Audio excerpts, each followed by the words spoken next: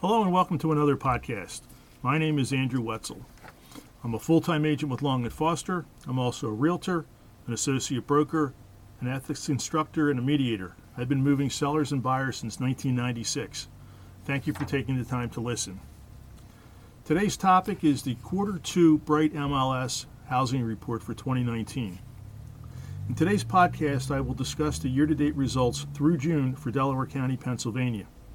If you would like information about this or any other county in the Delaware Valley, please contact me. The report compares the current results to 1 year ago, the same time period.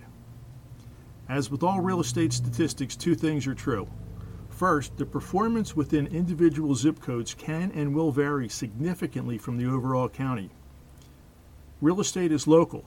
Results can vary from neighborhood to neighborhood and even from block to block.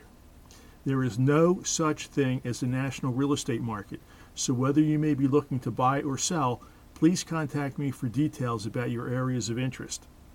I can provide current information and keep you informed about the evolving market.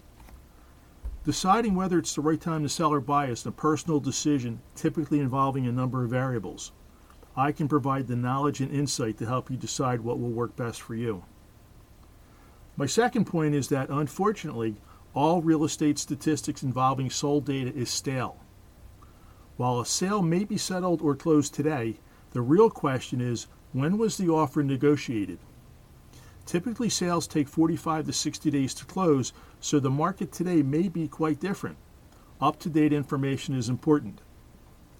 As far as the statistics, 3,310 properties were settled through June with an average selling price of $288,887. And a median selling price, meaning that half of the sales were higher and half were lower, of $227,564.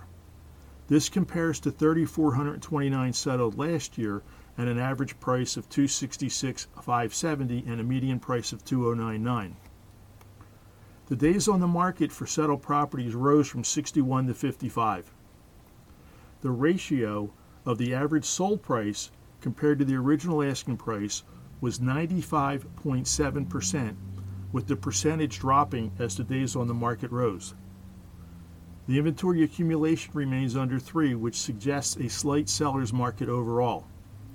The underlying data show a wide range of results in all categories among the 49 different municipalities in Delaware County.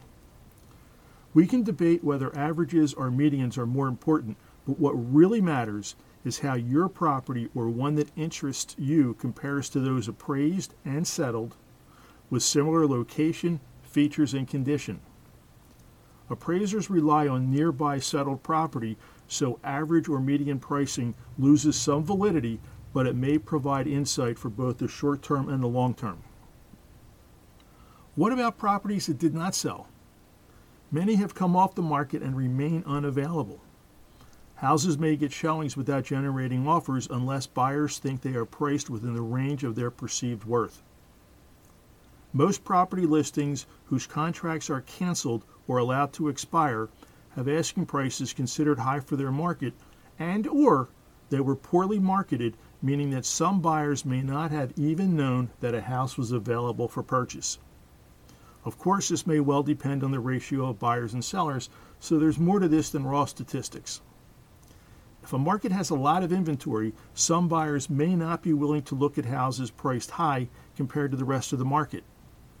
While sellers may be open to negotiating their price, many never get that chance.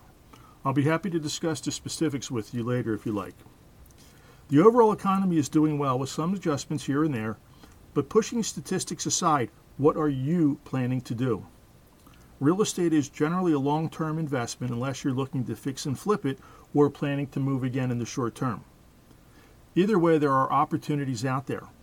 As with the stock market, it's very difficult to pick the best time to make a move. All you can do is get the best possible information, determine what's in your best interests, and then start the process. I'm a phone call or email away, and getting started is easy once you take action. As I like to say, there is no time for inexperience, empty promises, or false expectations. Remember, hire wisely. We are not all the same. Thank you again for listening.